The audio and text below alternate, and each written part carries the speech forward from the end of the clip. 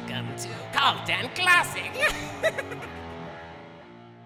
Welcome, friends and fiends, to another episode of Cult and Classic Podcast. Here this week is our final episode for New Year, New Nick, the Nicolas Cage month-long celebration we've been doing where we go over pretty much Nicolas Cage movies decade by decade. We are in this most recent decade, the 2010s to the 2020s, and we have a couple of very recent films from Nicolas Cage's resume to discuss, one of which just came out.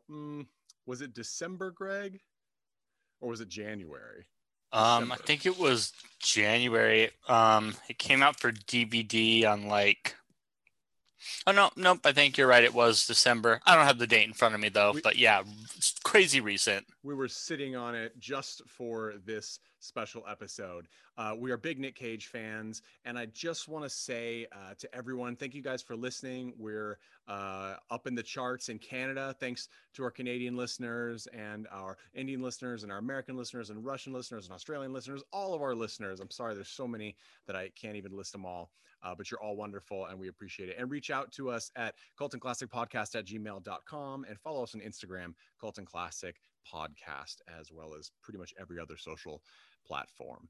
So we've got two movies here. I think they're two very different levels of film, and I'm excited to talk about them both for different reasons. But first, I am Nate Wyckoff, your host, as always, comedian and film critic for HorrorNews.net. With us, we have our Nicolas Cage expert who has seen officially every Nicolas Cage movie that has been done and produced and released so far. Greg Johnson, how are you doing today, Greg? I was doing well up until I found out there's maybe a film I haven't seen called Brubaker. But everything I found about that one was like trivia of like Nicolas Cage is supposedly an uncredited extra in some shot. And this was like some I think 79 or something film. So it's before he even got into the business. So other than that, I'm doing great. Well, now we know what we're doing for next year. Brubaker. Poster. So yes, and that you just heard Mandy Longley with us again. How are you doing, Mandy? Oh, I'm doing well. I'm super excited to be wrapping up this month of Nick Cage because it was super fun.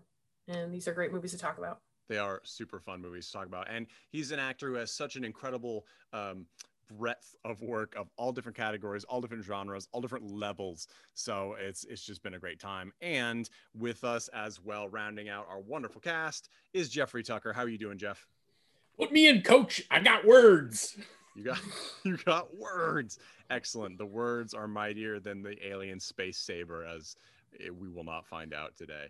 Okay, so this first movie, I saw it when it came out in the direct-to-video streaming Redbox arena. It's from 2019, and it is called Primal. Not to be confused with Genndy Tartakovsky's animated Adult Swim series about a caveman. This is a film where Nicolas Cage plays an illegal wildlife smuggler who is taking a rare white jaguar from, I don't know, is he Brazil? I'm not sure. I can't remember. So they say Brazil, but then they're speaking Spanish and it sounds like they're leaving from Mexico. So I have no idea where they were. I don't, and I'm certainly no expert. It's all international waters. They're right there. So they leave on this rickety boat that apparently Nicolas Cage's character has some ties to. He likes the kid of one of the ship runners and everything like that. And who shows up but Famke Janssen, Jean Grey from the Michael Singer X-Men series, the first trilogy and so on, who is she's a military psychologist and doctor of some kind. She's a doctor, I guess, and they're transporting a dangerous counterinsurgency agent turned rogue serial killer essentially on board. So this team of hard-ass military personnel are taking a wisecracking Jake Busey-esque man across waters, and he's of course breaks free, sets all the dangerous animals free that Nicolas Cage has brought on board, and the military and Nick Cage have to, you'd think they'd work together, but really they come to blows at almost all times. And that's kind of what happens, and it rounds up with, you know, action and murder and blood and just the kind of thing you'd expect. And Kevin Durand is the man who played the killer, and he does a real good job chewing up the scenery. He was Little John in the 2010 Robin Hood. He was Gabriel in Legion. I think that's what I remember him most from. But he does a good job, I feel, because he does play his part really big. And this is a film where subtlety is not important. So it plays a lot, in my opinion, like sort of a mid 90s B to C level action star film. And I don't mean that in a bad way. These are films that are better than no budget direct to video often. Like, this is something that in 95 they would have tried to shoehorn Steven Seagal in. And it would have been god awful horrible, because Steven Seagal, unlike Nicolas Cage, cannot act his way out of his own horrendous backstory. And I found myself following along. It was nothing surprising, but I actually thought that it moved at a strong clip. And there's some things to talk about, but I want to hear your guys' feedback first. Greg, you recommended this film to us to pair together with our second film, which we'll talk about after the break. What was your first impression of this film, and how do you feel now that you've seen it again?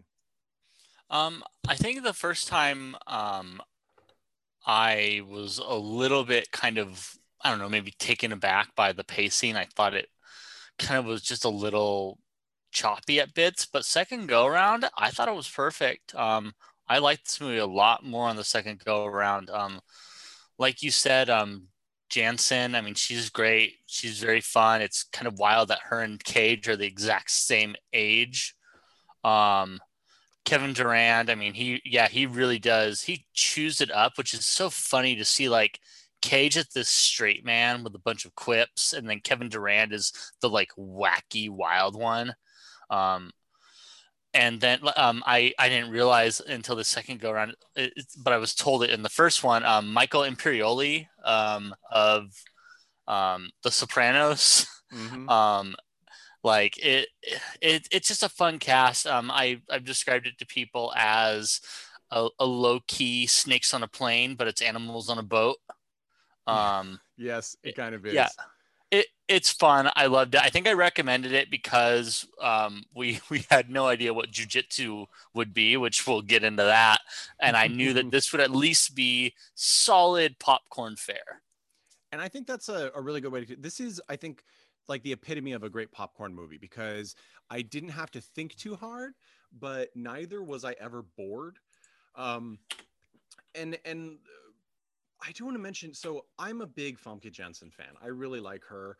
I think she did a great job playing Jean Grey's character in X-Men. I honestly never really liked Jean Grey's character. She was kind of like the mom that wasn't super warm. Like your friends, you'd go over to their house and she would give you like treats or milk cookies, but you never felt like any sort of warmth from her. So you just kind of kept your distance and talked as little as possible. That was Jean Grey. And she played that role really well in Singer's X-Men series. It's impossible, though, not to touch on the fact that, as we've seen in the news, Famke Janssen did have a fair amount of facial work done, fillers and other things. And I do feel, and who knows what stage, when you get fillers of different kinds, they take a while to settle. So sometimes they seem really extreme for a while. And oftentimes we get people who get cast for films somewhere in the middle of that process of settling. So they look a little different and we're not used to it. Of course, Renee Zellweger was a big example of that and more. Famke Janssen is sort of in this moment. She doesn't look like she looked like before when we're used to seeing her.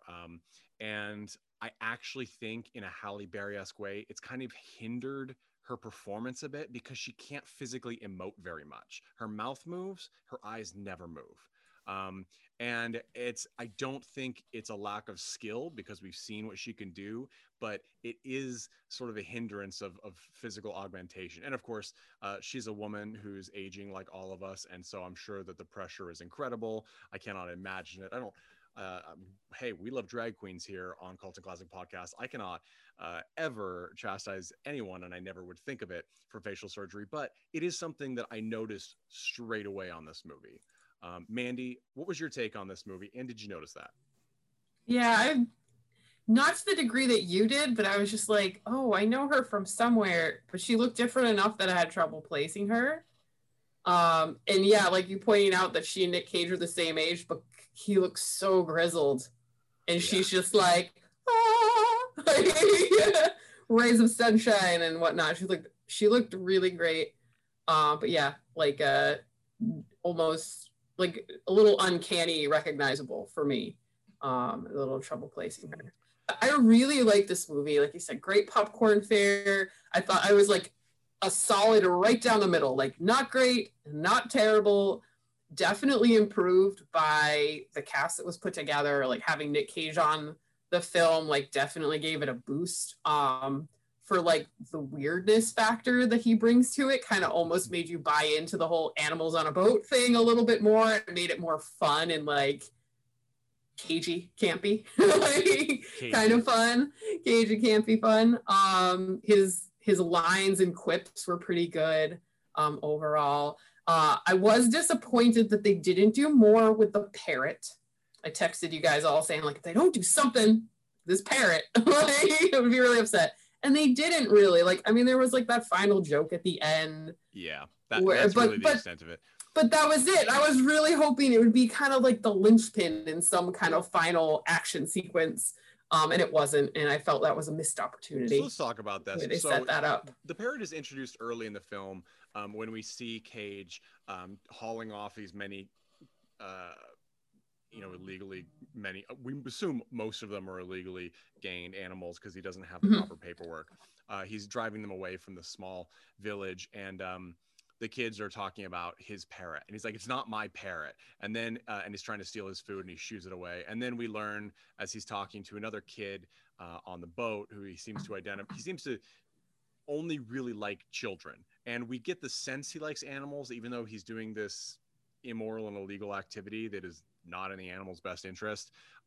But he seems to care about them and children, and he really otherwise is really distasteful of people and he's gross. I mean, he eats like a pig, and he looks, as you said, grizzled, and he kind of just curses off everyone around him, and he does a great job at it. The physicality of the scene where we're introduced to the military people and Famke Janssen and what they're doing on the ship is in the mess hall, and Cage's performance of eating is one of those things where another actor would just not have done so much with it. I mean, we get a lot from that. He eats like a pig, is like an animal. Does not give one shit. It's almost a show. It's almost more than just, this is how an animal would eat, and this is how I'm eating to show you that I could not care less for you or your values or your social system or anything whatsoever. It's definitely for the benefit of the other players. And I liked that. The parrot we learn, was a Portuguese sailor, I think, his parrot, and that person died. And then when he was at a bar somewhere, Cage fed it, and now it won't leave him alone. And we see it a couple of times in the movie. And then at the end of the movie, and he says, I don't want to name it because once you name it, it's yours forever. So at the end of the movie, they're on deck, the rescue team has arrived, the villain is gone, and the bird shows up, and it's super wet and shaking off, and then it lands on his hand, and he's like, hey, Einstein, like, whatever. So he's clearly named it, and he's petting its talon as the camera goes away.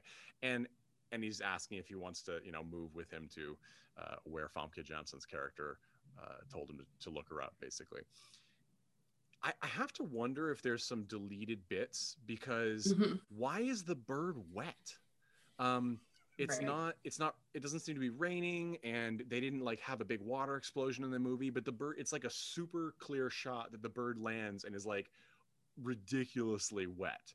And so I don't know exactly what's the deal with that, but there was like exposition about how he got the bird, characteristics of the bird, like skill sets of the bird, and then there's just this big blank section in the movie where it doesn't show up and nothing happens, and then there's a throwaway joke at the end, like he calls it Einstein, which was a joke that he made when he was talking to the kid about it. Like the kid's like, oh, we can talk, like look at all the stuff he say, he's like so smart. He's like, yeah, the regular Einstein, like, and then he calls him Einstein at the end. Well, it's like, but there's this huge gap in the middle. And I even went back and like scanned through the movie. I'm like, did I just miss something? Was he in the background and I was just like spaced out? Or like, nope, I just don't think he's in there at all. Yeah, because that the plotting, final throwaway line. Because the plotting, I feel like, is fairly well paced and Yeah. makes sense at least. Mhm. My guess is that there was something that was either deleted scenes or it was written out of the script during production, so it never made it to screen, and they just kept that stuff in because, like you said, it lends for at least a cute joke at the end, because there are opportunities for him to interact with the other animals besides the jaguar more. Now, this is an important time before we get to Jeff, because I do want to hear what you have to say. Unlike Tad, who couldn't make it here today, and I don't give a shit what he has to say. I'm just kidding, Tad. We love you. Wow, miss so you. mean to Tad. This is just Even my when way he's of not checking. here. This is my way of checking to see if my castmates listen to our podcast when they're not here. Is I just insult them on the air and wait for the text to come later. But is the animals are often 3D animated. The jaguar is completely 3D animated. And then some of the at one point some of the poor birds get shot by the villain, and those are obviously 3D animated. That happens. And then I think they're monkeys, and I think they actually have a couple of real ones in there on occasion. But there are certain times when it's very clearly 3D. And Which I think, I mean, we've talked about this, I think, in a couple movies we've seen before. When you're going to have CGI and you're really not putting the money in the budget, or you're not sure how it's going to end up, just do what Primal did and put your fucking CGI in shadows. Like, figure it out. And it's one of those things where I feel like in 2000, the effects would have been top notch, and like they would have been very good. And now they're good, but they're like, we're never gonna trick you.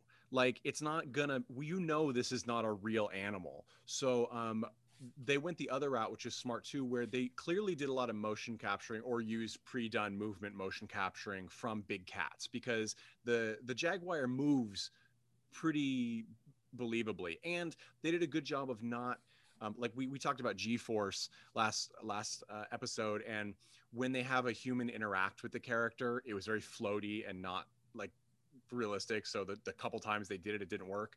In Primal, they avoid that altogether. There's very, very few 3D animated creature touching real actor to have a problem. So they avoided that. And it's not to say they're not in the same shot. They're not a bunch of insert shots where it's just, here's a cat, here's Nick Cage, here's a cat, here's Nick Cage. Of course they have those, but then they have them together and it's effective, I think. So I give them kudos for that. Especially, I didn't expect this to have that kind of budget, but I think it must have had some adequate budget for a direct to streaming, direct to rental fare, because it did feel like something that would have touched the theaters, even 10, maybe 20 years ago.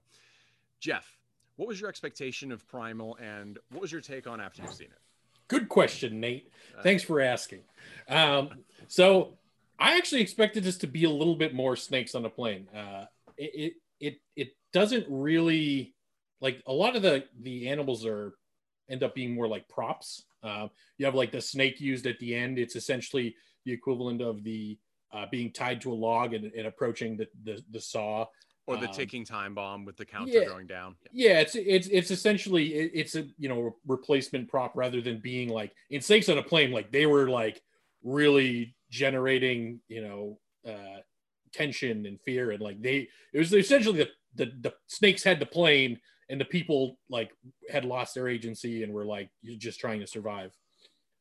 In this, it felt like a little bit more adjacent to me, and I was a little disappointed in that, but I think the performance of the actors, and I understand why they didn't, because obviously it costs a lot of money to do that type of production, so I think they recovered pretty well, but it did feel a little bit like a taunt. You have that scene in the beginning with like this big truck full of like clearly animals, like a bunch of caged animals, and it's like it didn't like follow through the way I expected, where like they were going to be a big part of the action and they were going to really drive the drama going forward, and it didn't really have that fruition. So it felt a little bit like a taunt to me.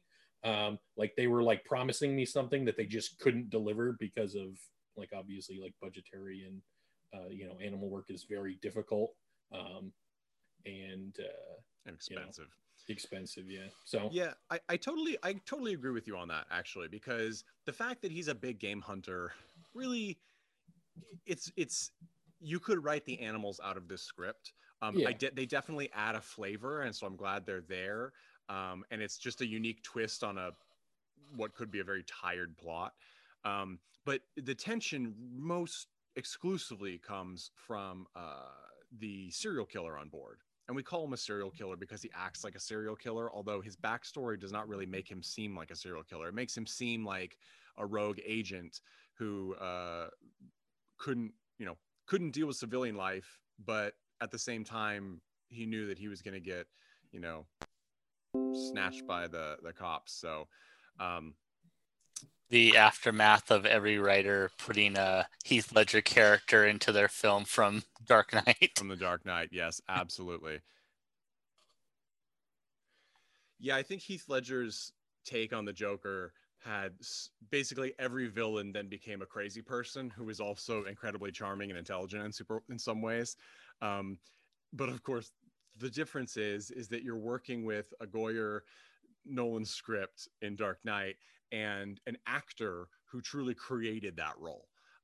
And so everything else, not everything, but many other things are like a pale comparison, right? Like you instead get the Kevin Durand's, he's just a good old boy who smiles a lot and likes to kill people. Like that's just really what we get. And then there's also this subplot that the NSA is trying to silence him or wants to use him and reactivate him somewhere. So they're actually killing the military members who want to just kill him at this point because he's loose and he's hurting people. I don't know what to think about that. It added another piece to the puzzle to keep the tension up. But it was just another device. There's no like, there's no real message or purpose for that. And I think that was sort of a missed opportunity for me and that's across the board is the backstory. Because when we actually get Nicolas Cage's character's backstory, I kind of expected there to be more to it. And I wonder if there was. And by the way, his character's name is Frank Walsh. So they call him Frank throughout the movie. And Frank's backstory is essentially that he worked for a bunch of zoos 8 and 10 years. And then Famke Janssen's like, you have a problem with authority, clearly. And then they leave it at that. And apparently that's just his whole issue. He had a problem with authority. And so he became a boozy animal hunter. And I don't really, I mean, realistic maybe. Not everyone's got these crazy backstories that get resolved when they face a serial killer on a boat. But I expected something a little more. Luckily, the action kind of held up. The other thing I want to talk about, and I'll just mention this because I've already talked about Famke Janssen's, enhancement work. The makeup crew for people on this is god awful horrible in my opinion, because it's like they can do grimy well because Nick Cage looks exactly what you expect. He's always got like the sheen of sweat on him, just kind of grimy looking, and his hair is lanky. And then the poorer characters like the kid and stuff on the boat, they look appropriately lower middle class, kind of, unbranded shirts, that sort of thing. But then you get the military crew of Famke Janssen and then all the other white characters. And I mentioned white characters because for some reason they're painted in like clown white. It's like a really shockingly white faces, sort of like how in the Insidious films by James Wan, like the dead spirits are just normal looking, except that they're all white faced with red rouge. And it was jarring to me. I actually thought when I first saw Famke Janssen, because she's one of the first ones they focus on when she steps out of like the military SUV, she has big sunglasses on and a hat and a high-throated suit jacket. I thought maybe there was like a reveal or something that she was like wearing a mask. I thought there was something else involved. That's how strikingly different it was than the other people on the boat. And I don't know if anybody else noticed that. It might be too that in different television settings, things pop out a lot more. But it was one of those things where I was like, wow, somebody did not handle things consistently throughout the movie makeup wise. By the same token, just happy that there was a makeup person, because a lot of the films that we come across, they don't have the budget for that. So every actor is their own makeup person, and we've seen Donald Trump and how that turns out. I regarding the makeup, I think this isn't quite right next door, but if we look at the poster that you've put as the backdrop, that Jaguar looks nothing like the one in the movie. In fact, that thing in the poster, it looks like it's a cheetah. It looks like they stole it from there's some other like movie set in Africa that I think has that exact same image like as the backdrop. Yeah, it's definitely not the same Jaguar. And Avatar? It could be a Jaguar, but it's so it looks like the eyes from Avatar. Yeah, it kind of does. So and like that doesn't the movie poster for Avatar just look like that? The two eyes and the wide nose. So let's talk about the realness, quote unquote, of this film. Several times, noted animal expert Frank Walsh, Nicolas Cage's character, says that jaguars are not man-eaters. Now, this, of course, changes in the film when there's a climax in which he allows a man to get eaten by the jaguar. I mean, I guess I see what he's saying. They're not as large as other cats, but they have certainly attacked people. And in fact, they're quite feared in olden times, and probably still, by people who live near them, because they have these giant, if you see them, if you go to a zoo, we have one right next door where I live down here in Palm Desert. And it's like they have jaws like a pit bull almost. They're like a cat with this really powerful jaw, more so than leopards and of course cheetahs who couldn't and wouldn't really attack a human. So that was a weird touch to me. There were some other ones in here, and I'm trying to remember what they were, but they say things that just don't make sense. And you're just like, don't check up on this. And it reminded me of like a Michael Bay Transformers film where they say things as though they make sense and operate under that, but then they don't make any sense at all. Like in Transformers, it's like, we have to take the cube to the city. No, that's the worst place to take a giant marauding band of violent robots bent on killing humanity, is to the center of a city. I'm sorry that you have to relocate the action to a desert to lessen casualties.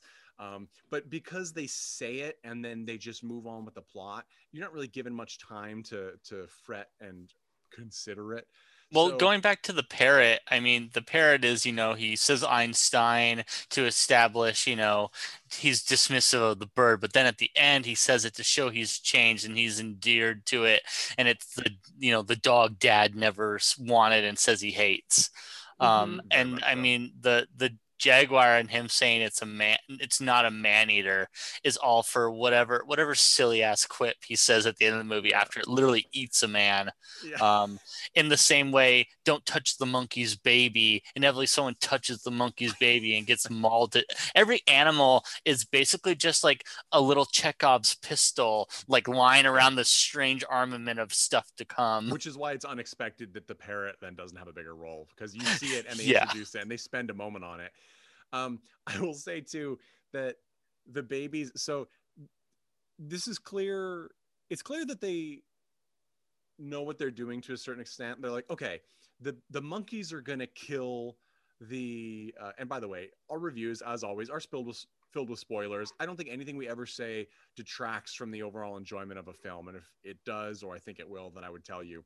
But the monkeys kill the mess hall chef, and they're kind of like, oh, this guy's going to die. We don't want people to feel bad for him. So in the one shot that he has earlier in the film, when all the characters are in the mess hall, we're going to have him be a huge asshole and shout at a guy in a language he doesn't understand, slap his hand, and be just a dirty, nasty asshole.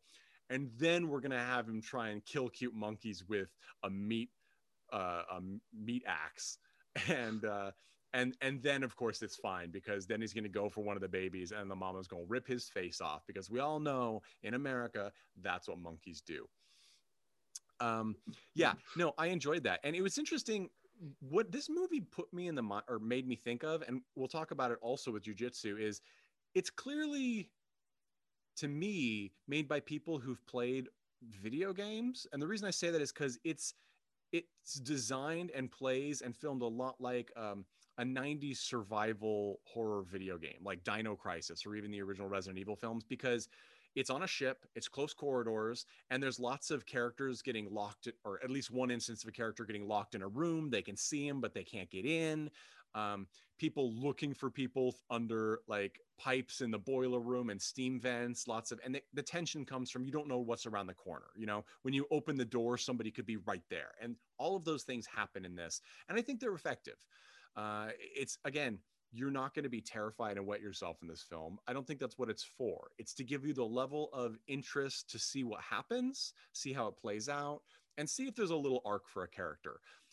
Frank Walsh's, Nicolas Cage's character, Frank Walsh, they put that he has this arc, but I kind of feel like he's like, I'm not a good guy. And Famke Janssen's like, prove to me you're a good guy. And he's like, I can't.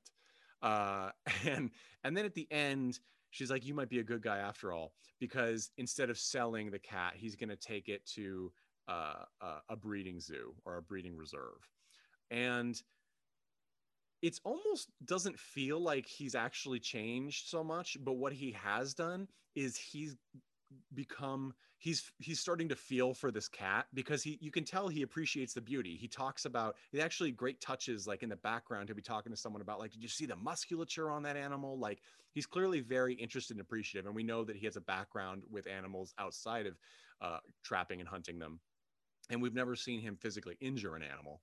And so his like when the, spoiler alert, when the villain is fed to the jaguar, which is kind of a great scene. It's like 8mm light Nicolas Cage. Like, he's gruesome, but in a very like safe, like, no, it's not terrifying way. When he does that, he sort of has this new respect for the animal, and it feels almost like a trade, like, or yeah, you're cool, animal, I'm gonna take you somewhere special. As opposed to, I now have a better outlook on life, and selling animals to people where they may not be able to take care of them properly is wrong. I don't think that's the arc at all. I think that's way too much to ask for. I don't know how you guys feel about that. It's a lot more positive outlook on it than I thought. He was being a little creepy and possibly manipulative towards this love interest. It certainly could be played that way. It was just a little, it felt a little weird and off to me, but I like your perspective. It's nice. Well, and it, as we say, love interest, they don't make out or anything, and thank God, because it would be so out of place in this film. But I did like that. I like that they kind of end on this, like, yeah, they kind of mistook each other at first and maybe learned about each other, but ultimately, hey, like, this isn't a romance film. Right. And I want to give a shout out to another actor in this cast, Michael my brain not Imperioli. mentioned Michael Imperioli, who I actually didn't remember him from The Sopranos, which is shocking, but now I realize I remembered him as Midnight in Summer of Sam, and you can check him out there as well. But we also had as sort of the head military guy, we had LaMonica Garrett, and I recognized him from playing the Monitor in the crossover Crisis on Infinite Earths DC TV event. And so if you recognize his face, it could be from that. He does an okay job, but they gave him kind of a shit role. He gets the I'm just a hard ass for no reason, and everyone's going to listen to me, and I'm going to make everything more difficult because no one's going to like me. There's no reason for it. But that is the character he's given, and it's really just to get unceremoniously killed late in the movie. So as we kind of get to the close of discussing Primal, I think my bigger take is that action movies that hit theaters have changed, and it's caused the movies the sort of popcorn action film that we sometimes remember to go direct to video, because this film would have been in theaters, I think, 15 years ago. And the way that they tend to change is I think that action movies tend to have to be more brutal. And also there's usually this humanist bent somewhere that's supposed to make you feel depressed. If there's any other way to say that. Like I think of the Daniel Craig James Bond films as opposed to, you know, the Roger Moore, Sean Connery James Bond films. You know, characters die in those, but you really don't have an emotional attachment. You're there to see the, you know, debonair guy be debonair. And whereas in the Daniel Craig ones, you know, I mean, Casino Royale opens with a fairly brutal murder scene that our protagonist takes, and those are the kind of, and I really enjoyed this upping of the ante and the questioning the moral stand that we as viewers take by watching an action film where tons of people die. But that said, there's definitely room for a movie like Primal, and I feel like they are sort of forgotten and we're moving away. And as things have become so serious and frustrating with our political situation in the United States and elsewhere, and of course COVID-19 ravaging the planet, or rather ravaging the human inhabitants of the planet, I think many parts of the planet are just fine. It's sort of, I think there's a market for these to come back. And I think when theaters do reopen, which they will in some capacity as vaccines become more readily available, I think we're going to see a lot more of these films returning to theaters because people just can't always think about the hard stuff. So I'm curious to see if it ends up being that movies like Primal, popcorn action movies where people die, but it's really about kind of staying on the edge of your seat and enjoying the ride, if those are going to be have a revival and a resurgence. I mean, in many ways, that's what the Marvel Universe films under Kevin Feige have been, right?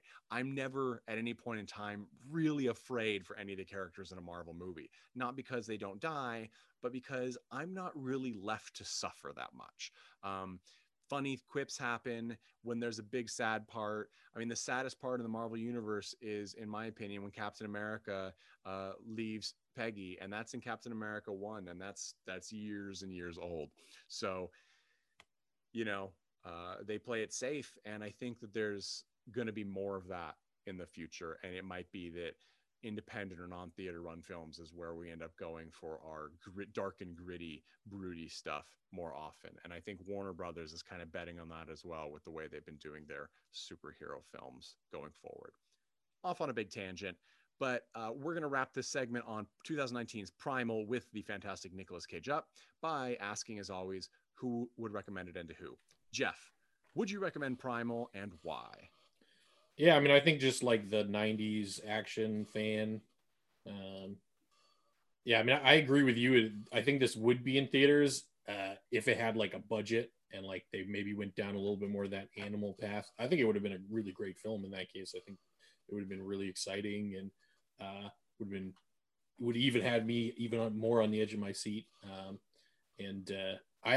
mean, I think that the opening scene to this movie kind of almost had the most life. Like it really was, it felt like alive. And I feel that's like when he's in the jungle as opposed to on the ship. Yeah, he's in the jungle and like he's actually catching the big albino cat there. And it feels alive. It feels like if the rest of the film had like kept that, it would have been something special. Fair point. Mandy, would you recommend Primal and why? Sure, I'd recommend this movie. I think for anyone who is a fan of Nick Cage, a fan of anyone else in the cast, be a fan of crazy animal type movies or just like light medium action films. I guess you're gonna be very pleased with this one and enjoy your popcorn. Excellent choice. Greg, would you recommend Primal and why?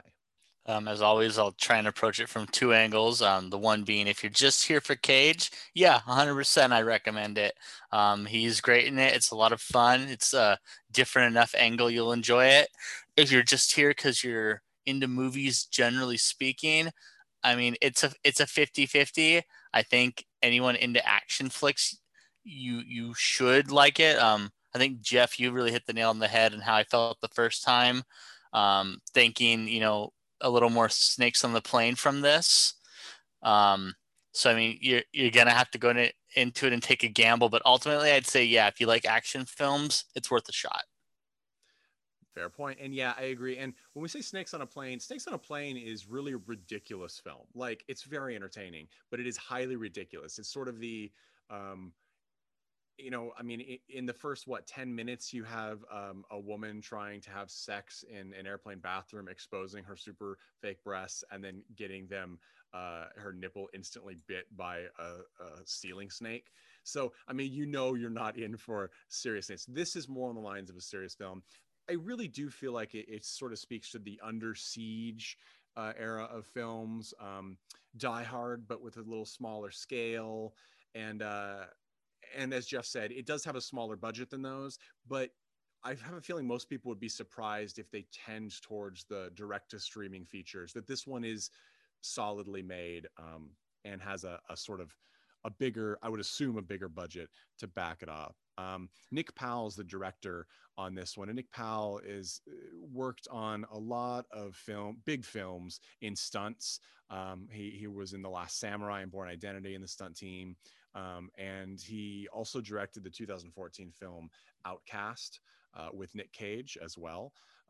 So another really good one. Yeah, and there's no, he's no stranger to Nick Cage, and it's nice when you see directors and teams work together again, because it shows that, oh, if I like this person and they're working with this person, I probably can support them with good feelings. One more thing. I really hope that this is just the unofficial prequel to what will be that Nicolas Cage and Tiger King TV show. He's a big game hunter who it's like, you know what? I should donate this to a reservation. You know what? I should run a reservation. Seriously, we've mentioned it a couple times on this podcast, but Nicolas Cage is set to play the titular Tiger King in a series about Joe Exotic, and I cannot wait, because the only thing that could be crazier than the reality and more out there and super watchable than the mess that is Joe Exotic and private for-profit animal reserves is Nicolas Cage playing Joe Exotic, the homosexual, mullet-wearing, president-running, attempted murdering inmate that is still seeking a pardon from our idiot president Donald Trump. So, and he's been working on that voice for like months now, and it's gonna be just brilliant. So I can't wait for that. There's a lot to look forward to in 2021. Yeah.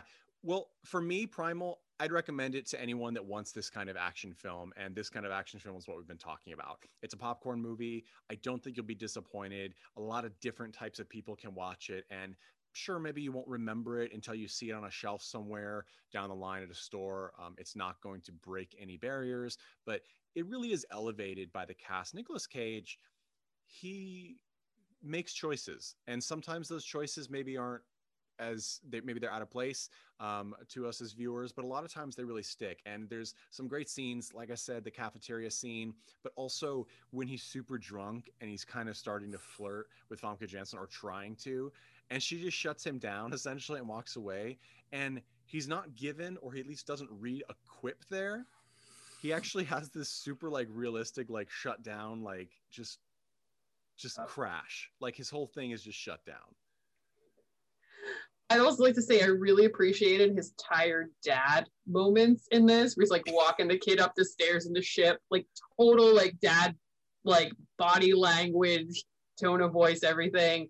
And then like there's a scene where he's telling like the kid, and there's like to stay in the room, he like lock the door. Like basically like he says it in his voice, like he said it 1,000 times to his kid, like tired dad mode. Yeah. And it was Nicolas so Cage, natural. He's of course a father of two. Yes.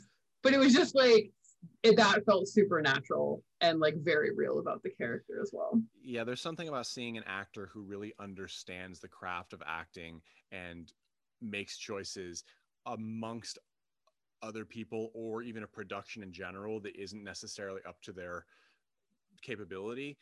They stand out. it's almost sometimes look like something's wrong when you see someone who's very skilled in sort of a mismatched production. I don't think Primal is a mismatch. I think that he fits fine, but he definitely stands out as a strong component of the film. So that's a recommend from me, and we're going to take a quick break, and then we're going to come back with the brand new 2020 film Jiu-Jitsu. Hey, Cult and Classic crew, friends and fiends of the pod, I know what you're thinking. You're thinking, Nate, I don't have any money, and if I did, I'd be spending it on cool things like buttons and custom trading cards and zines that are unique and made each week by the Cult and Classic podcast family. And guess what? You can do both of those things at once. You can support cultandclassicpodcast.com and get awesome swag like buttons and custom trading cards that are printed on actual trading card stock by actual trading card printers and autographed by the artist, and also zines like classic issues of Rearted with comics and illustrations and interviews, as well as brand new Cult and Classic podcast family publications that are brand new, so you'll get them first in line. These are awesome, awesome things that you can get just by joining our Patreon at patreon.com/Cult and Classic Podcast. For as little as $1 a month, you can get videos of our episodes, so you can see all our lovely shining faces, as well as exclusive content like extra episodes, film reviews, book reviews, and things like commentary by us on our short films, which you'll also be able to see. If you want to pay a little more, $5 a month per se, US, then you get an awesome autographed custom trading card. These are official, printed at the same place that prints every other trading card you've ever bought, and they're autographed by the artist. These are exclusively for Cult and Classic Podcast and inspired by our episodes. You can't get them anywhere else except through us. Only $5 a month, you get it shipped right to you. Shipping is free. If you pay $10 a month, if you are a true drinker of the Kool-Aid for cultandclassicpodcast.com, then you will get the trading card, access to all of the content that is exclusive to Patreon members, and you will get a brand new zine every month, whether it's a classic copy of Rearted zine with interviews, comics, art, all sorts of cool stuff, or brand new Cult and Classic Podcast family publications. Those will get sent straight to your door. Plus, there's usually extras like pins, stickers, all sorts of cool stuff. So you're doing two great things. You are spending money on awesome swag, and you are supporting Cult and Classic Podcast. I know it's tough right now in the pandemic. If you can do it, join us at Cult and Classic Podcast Patreon. If you can't, why don't you recommend it to a friend? We all have those rich friends, and they can spread it around a little more. I'm just going to say it. All right? Thank you so much. And as always, Cult and Classic Podcast loves you. And we are back. We are going to discuss 2020's film Jiu-Jitsu. Now, Jiu-Jitsu is a martial art. There's Brazilian Jiu-Jitsu. I guess it stretches back to Japanese form of martial arts. And it's pretty well-rounded, I'm told. So I'm not an expert, but I guess it deals with fighting armed and unarmed opponents, being armed and being unarmed. So there's a lot of martial arts in this film. It is a martial arts film. It is also a Predator ripoff. So let's imagine this. There is an alien who comes to Earth to hunt great warriors who are people. And there are people who are trying to not die in this film.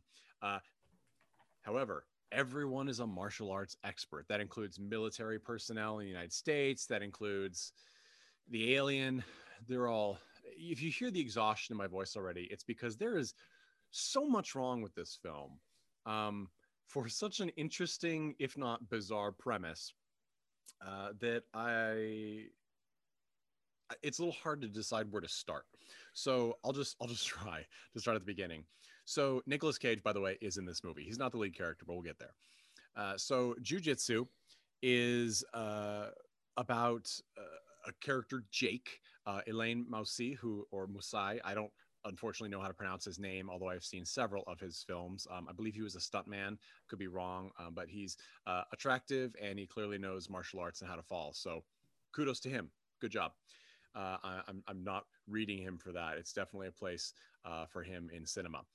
But he plays this character who has amnesia because he was attacked in the opening scene by an invisible foe hurling metal ninja star discs, and like not just one or two, but like 30,000 of them all through the jungle. And he ends up getting hit with one and leaps off a cliff into the ocean. And then he's picked up by U.S. military who are doing some sort of operation in this neck of the woods because they think people are mining and selling uranium. They think he's one of them, but turns out as his friends show up that he's actually a part of like some time-honored group of warriors who show up every 6 years. This is not a little occurrence. This is not like once every 100 years. This is every 6 years. An alien beams into this Buddhist temple and then must fight and kill 9 honorable warriors. Otherwise, he'll go on a rampage and eliminate like entire villages. I don't know what to do with that, but that's the plot. And we find out that Jake actually turns tail and ran instead of fighting. So he hasn't done an honorable job. So he's been reconvened with his colleagues and they have to find a way to stop this alien or just die against this alien. We learned that Nicolas Cage, the crazy guy who was let live from a previous group of 9 because the alien thought he was crazy because he started begging for his life. And he's like, there's no honor in killing a crazy guy. How he understands this, I don't know, because the alien doesn't talk. But he's actually Jake's dad. Unimportant, completely irrelevant. Anyway, keeping going ahead. We then eventually, after this team is picked off one by one and the military is slaughtered wholesale, there is the moment where, and this is not a spoiler, the alien that heals very quickly is killed by getting a bomb put inside of him. Why no one in the past, why the military who's been watching this creature every 6 years hadn't somehow thought of that before, I don't know. And why martial arts was the best way to do this, I'm also not sure, because guns seem to do a pretty good job against it. But all of that is completely irrelevant. What we do have is Nicolas Cage getting to play yet another crazy hermit while monologuing, while fighting in martial arts, although it's mostly I use the word body double loosely. Now, this film is made by a director who I have complicated emotions about, Dimitri Logothetis. Now, Dimitri has sort of made a name for himself by doing Kickboxer sequels, and he's also was a producer before his directing days. He likes to cram every special effect he can in with the small amount of budget he can. So instead of buying like one great effect, he's like, no, give me the sampler pack for the high school and I will put it in my movie. And by this, I mean every single bullet has like a 1990s tracer twirl behind it. There's constant shaky cam. The camera follows the action in so close that sometimes it has to jut backwards. And it flips up and down several times. You'll have 360 barrel rolls for scenes. You have, and if you're watching our video, Jeffrey Tucker is doing a demonstration of green screen effects that Dimitri Logothetis loves. Seriously, guys. Unfortunately, this is very dark, but I'm showing a freeze frame of a blood effect from a dude getting punched in the face. And it legitimately looks like a MS Paint like blood trail here. So you don't think that's intentional to go with like the comic book stuff that's between some of the scenes? Could be. I can tell you that the answer to that is no. And the reason I know this, I'll just jump in here real quick. Jump in here. I've been talking the whole time, but is because for HorrorNews.net, I reviewed the 2018 film by Logothetis, which is Kickboxer. Retaliation. Kickboxer is like the little cousin of the Jean-Claude Van Damme movie Bloodsport. The original Kickboxer, it's sort of just like another version of Bloodsport. Bloodsport's one of my favorite popcorn action flicks. It's an arena battler. There's blood. It's great. Kickboxer was also fun, not as good, but okay, from 1989. So there have been several sequels, most of which starred Daniel Bernhardt, until Dmitry Logothetis somehow got the rights to it, and he's made two. Kickboxer Retaliation is, I believe, the last one that he's done so far, and it's god awful terrible. It shows that he does the same thing in all of his movies. There is the fake 3D animated blood. There is some really bad sort of After Effects Photoshop overlays, like when blood pools on the ground, there's actually no blood there. It's this like what looks to be hand-drawn shadow next to the But I character's totally head. bought in. It looks so good, so real, so lifelike. I just also want to mention this. I just want to read a snippet, and this is me being hedonistic here. This is me discussing the climax of Logothetis' film Kickboxer Retaliation. Quote, still, despite the insanely drawn-out plot and confusing editing, the most off-putting moment in the film comes during the climactic battle between the character Sloan and the villain Mongut. In a tone-deaf ripoff of Rocky IV, the Thailand audience begins chanting what translates to, quote, white warrior, which is repeatedly flashed across the screen. This is unsettling enough to see blazing across your television screen like a white supremacist rallying cry, but it's also confusing because both of these characters are Caucasian. Okay, so the reason I read you that is because I want, number one, everyone to share my pain.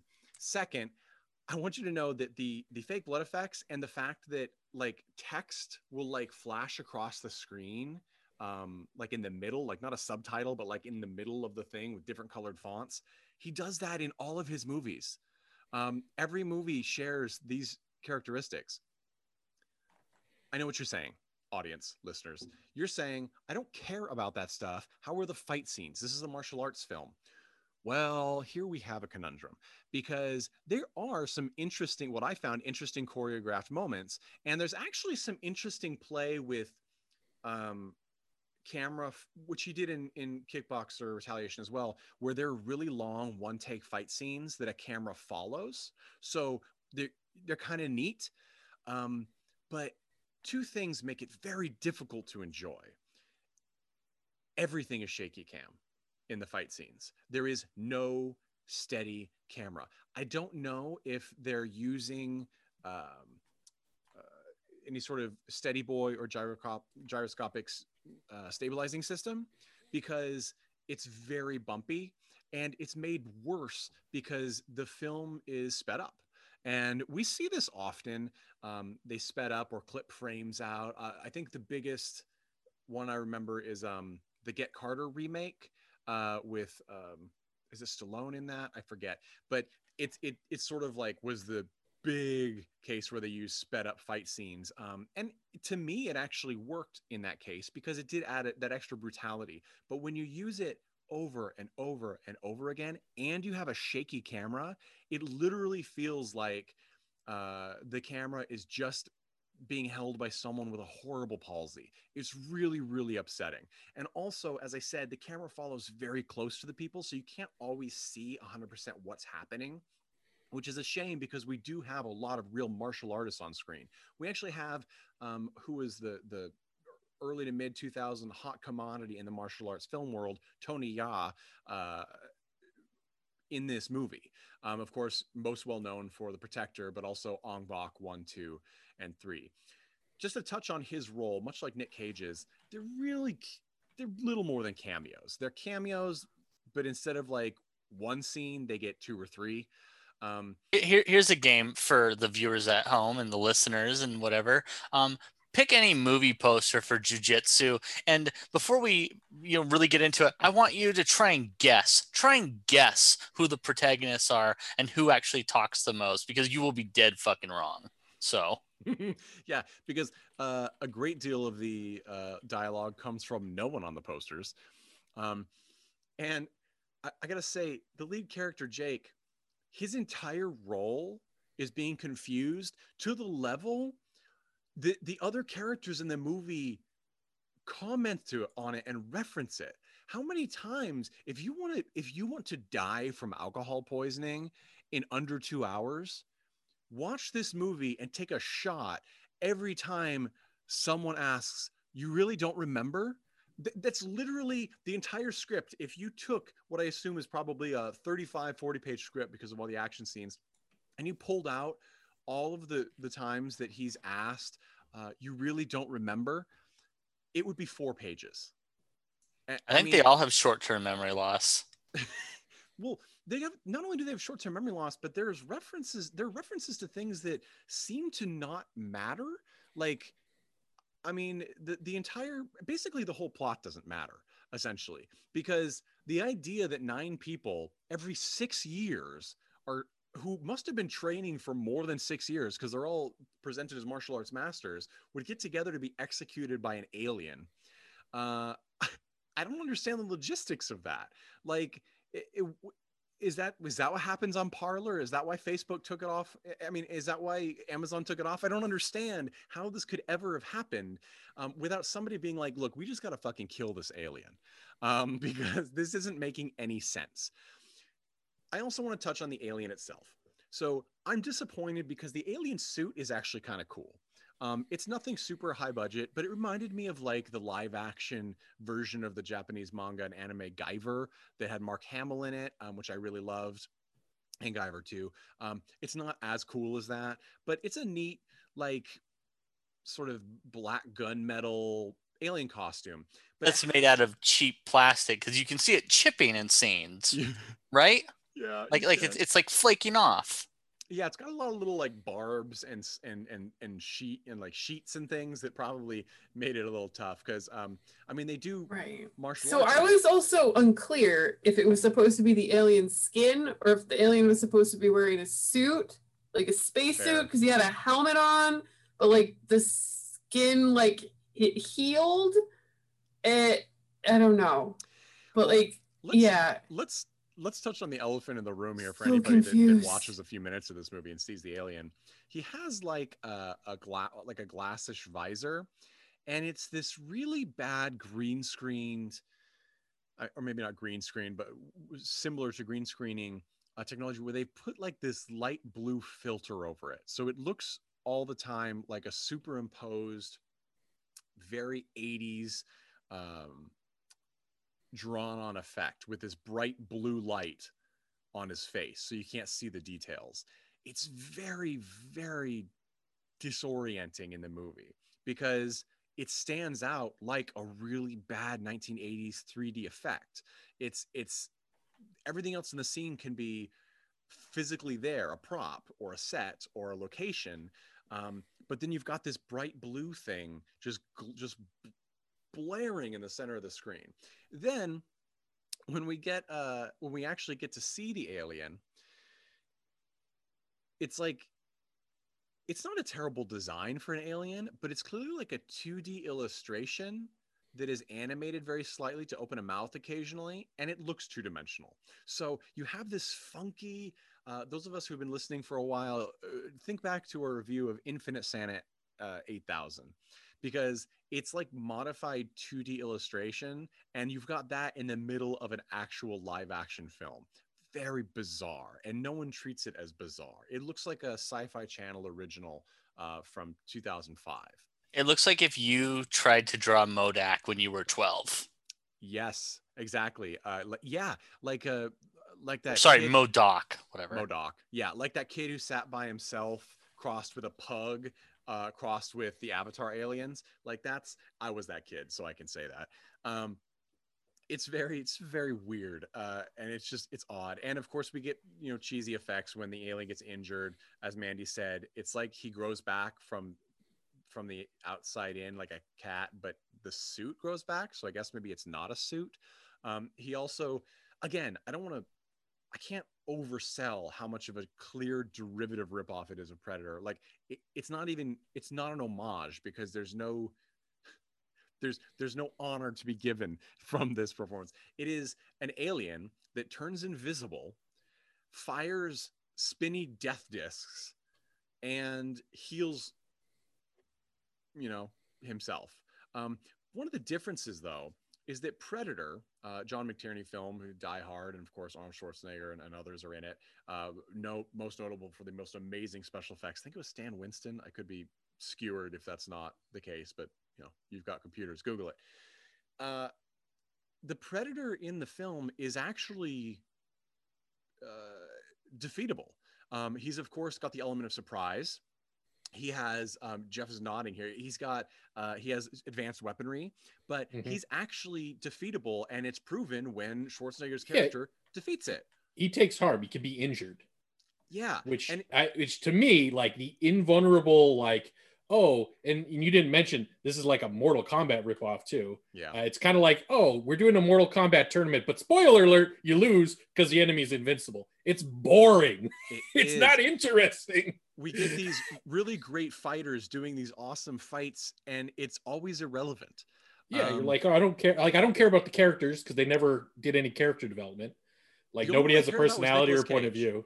I loved Nicolas Cage's character. Okay. Every time I say anything, I'm just going to do this for myself. Anytime I say anything, it's going to be Ink, excluding Nicolas Cage. So there were no characters had any personality in this movie. Ink. Okay, just as a shorthand, we don't have to say it every time. So they failed to make any character interesting. So Ink. You don't care when they die. You don't care when they fight. There's no tension. You're like, they're going to lose. It's boring. It's just boring. Yeah. And it also makes it just, there's no thrill of the combat, because like an arena fighter, like Mortal Kombat or Bloodsport, where it's, or Karate Kid, or the Cobra Kai series, like where you've got a couple of people fighting and there's an upper hand that's gained and lost and gained and lost.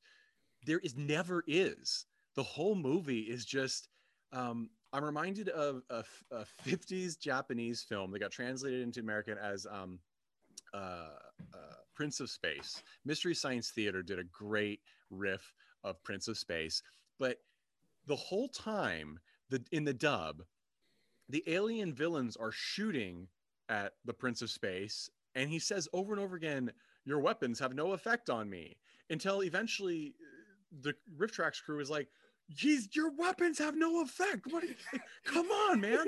It's that. This whole movie is that. Nothing matters until the final scene. And that makes, and that, because that's the core of the film, it makes it dull. There's a lot of other things, though, that we need to talk about that also make it questionable. And that is the entire fact that the entire film. Okay. I'm so frustrated by this film because it has so much entertainment potential. I'm so happy I picked this. I'm so happy I picked this because it is just a mess. It's Greg's really hurt because he's the first one to have bought it. And I think I'm the only person that bought it. I bought it too. Okay. I couldn't. And listeners, oftentimes I get review copies of these films from the distributors or filmmakers. Sometimes I buy them, especially if it's a film that I already love and enjoy. But sometimes, especially when it's a new film, they don't want to give screeners for two reasons. One, they feel like a lot of people are going to want to see it because of whoever's in it or whoever made it or whatever the movie is. So they're like, buy it. You're going to buy it anyway. I'm not going to bother to give you a copy and risk losing one sale. Also, they often don't give screeners when the movie's really bad, because when the movie's really bad and they give a screener, they're afraid of what the reviewer will say. They could cause other people not to buy the movie. I'm not saying that that's the case with this. It could be. You're just saying it's like really closely related to like the NDAs with Cyberpunk 2077. Yes, exactly. Like there may be an apology in the works from Dimitri Logothetis, but given the fact that I never got an apology for Kickboxer Retaliation in 2018, I'm not holding my breath. How do you write, just talking about Dimitri, how do you write a comic? And I read the synopsis and I want to read the comic, but how do you write a comic and then make the movie about your comic and fuck it up this hard? Like, it's almost like it's like he never read his own work. It's absolutely insane. Yeah. And it's interesting because, and Mandy mentioned this, a lot of the in-between shots where you're transitioning to another scene are like comic book panels. So it's got this sort of like it's supposed to be a comic book.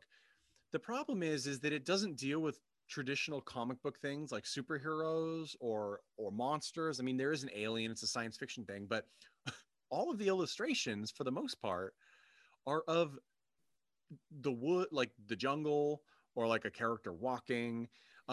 It's just really weird, and there's a lot of frames, and usually there's just one word in the cutscene that's like that is not referenced for too long.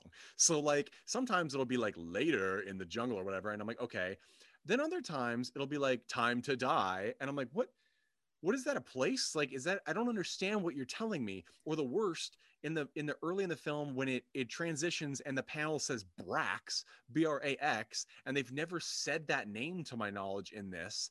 And I'm like, and they don't explain it for like a long time. And then eventually one of the characters says it's Brax, and meaning they're talking about the alien, which somehow has the name Brax, which sounds incredibly 1993. You mean you wouldn't name the murderous, like, executing monster that comes to your planet every 6 years? I mean, well, you know what I'd probably call it? Predator. Like, you know, like I don't. Maybe Brax is like an acronym, like biomutant radical assassin killer or something. Something extreme. Cool. Yeah. Like 7 X's. It's just, I don't understand. Like, just, and the fact that it's in like a Buddhist temple, like you could have it. Like, you should have had, like, they could have done something different that wouldn't have been so derivative, even though it's just changing the paint job kind of thing. Like, call this movie Gun Fu and just give everyone a gun. I found there is a movie called Gun Fu. I found so extra weird about that is that they had these beautiful, like, vistas, which were very clearly, like, CGI.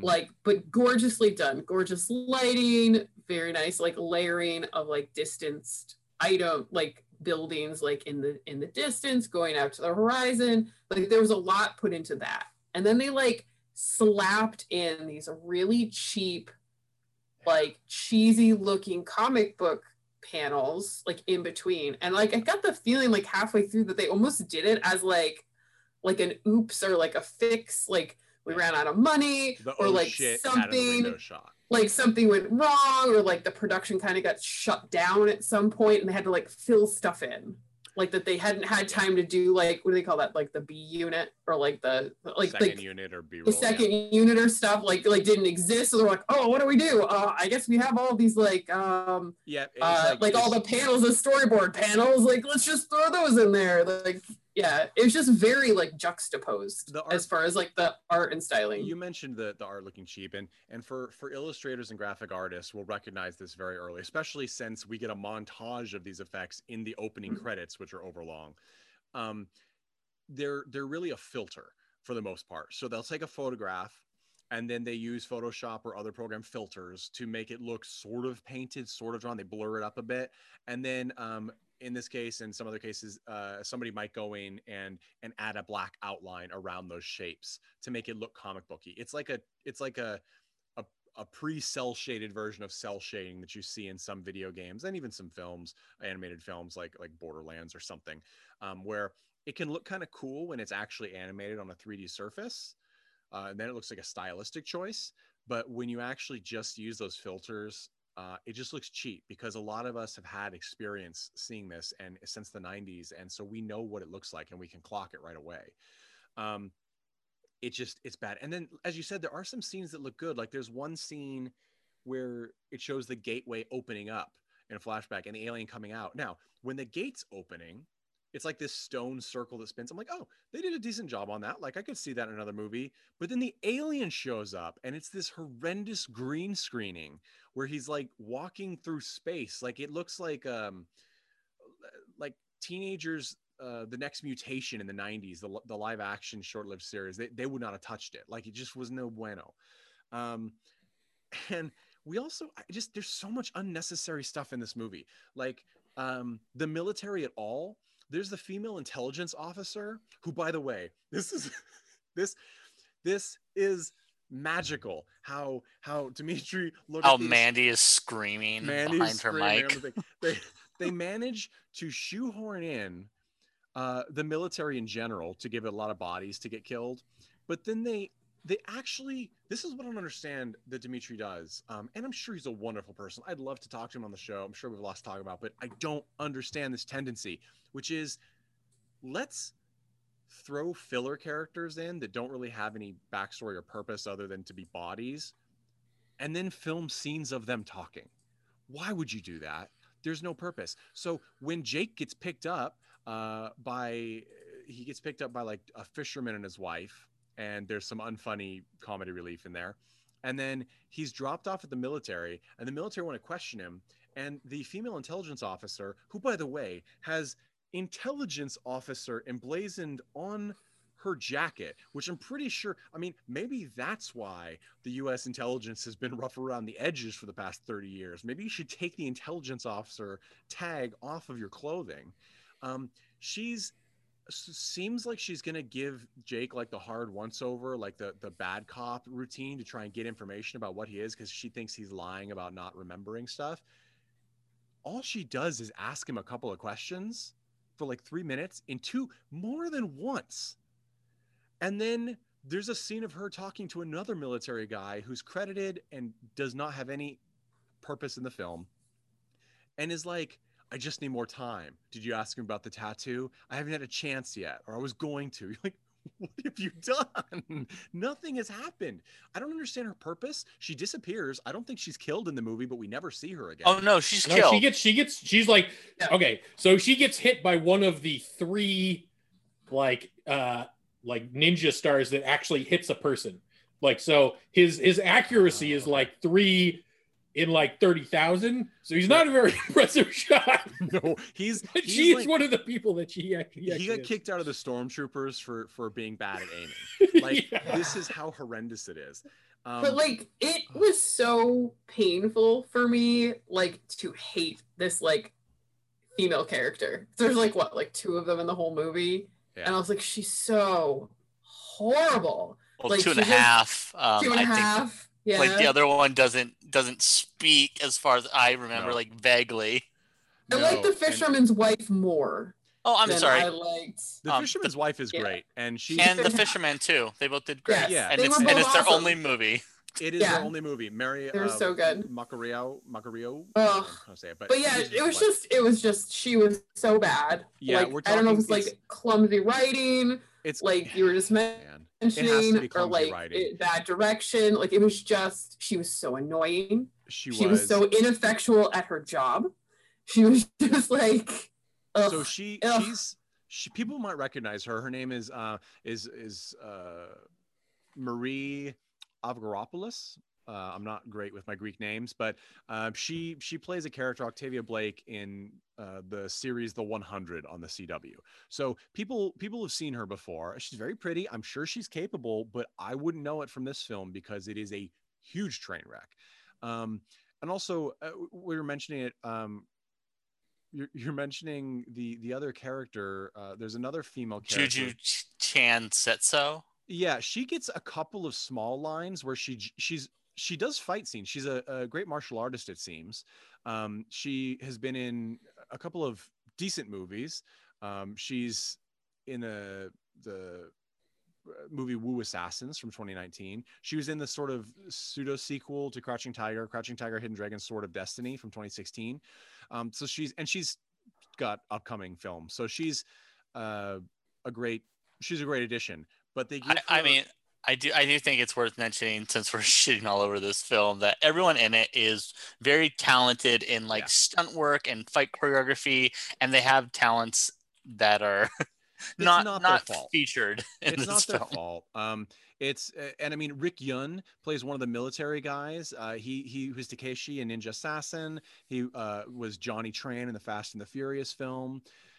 He was in Die Another Day in 2002. I mean, he's a good actor, and he's a great fight scene participant. I just don't understand. Some people they're just heavily wasted. For example, I don't know if I think it might be June Sassatorn is the other female fighter from the group of 9 warriors. I'm not sure if it is. This is her only role. She's very beautiful. She seems very capable. She has a great fight scene against the alien, one of the few that they, for the most part, didn't botch. She's given, I think, 0 lines, right? I think she literally has no lines in the entire film. Yet we have the lead, Jake, saying, I don't know, about 360 million times. You could have given her one, that's okay, like just anything. And also, it seems a little, when all of your leads that have any sort of power are male and white passing, I guess they're not all male and white passing because we have Tony Jaa and Rick Yoon. So I guess that's not true, but they're all male. How have we not mentioned Eddie Steeples yet at this I point? was waiting to see if he Like- even got mentioned. Oh, maybe it's just because I'm like an old My Name Is Earl fan, and I was Yeah. just delighted with the surprise of him being in this cast. How long were you delighted? I don't know, the whole time, because he was just ridiculous. Him's like just very much a ridiculous so character. He clearly ad-libs a lot, and the ad-libs are the best part of the film. But I will have to say, his shoehorning in of like the only black supporting character who happens to be a complete and utter incompetent moron. Yes, that was not a good part of it, but there was things happening. He had some kind of character, like he was interesting. He's the translator, right? Like, so he's a little interesting. Doesn't know how to speak the language. Like a little bit, but like what they were talking about was pretty out there, I think, and crazy. He was getting like some of the key words, just being like, I don't know. And then at one point, he was just messing with them. And at one point, he was just drinking poison, apparently. He presumably dies at the end of the film. Yeah, that was nice. Yeah. Swigging poison. His character, if anybody has played, I know we're doing a lot of video game talking, but there's a reason these films conjure it, which we'll get to. If anybody's played Final Fantasy 13, I forget his name, the black character in that kind of got ripped apart because he's only there for comedy relief. He has a bird that lives in his hair, and it's just, I mean, I don't think he was. I actually sort of have a soft spot for that character, but he was really annoying because all he does is scream. It's like this sort of this really bad Jim Crow callback that is sometimes in films, especially. I'll say currently, especially foreign films, because of the heightened awareness in the United States, and it still happens in the U.S. all the time.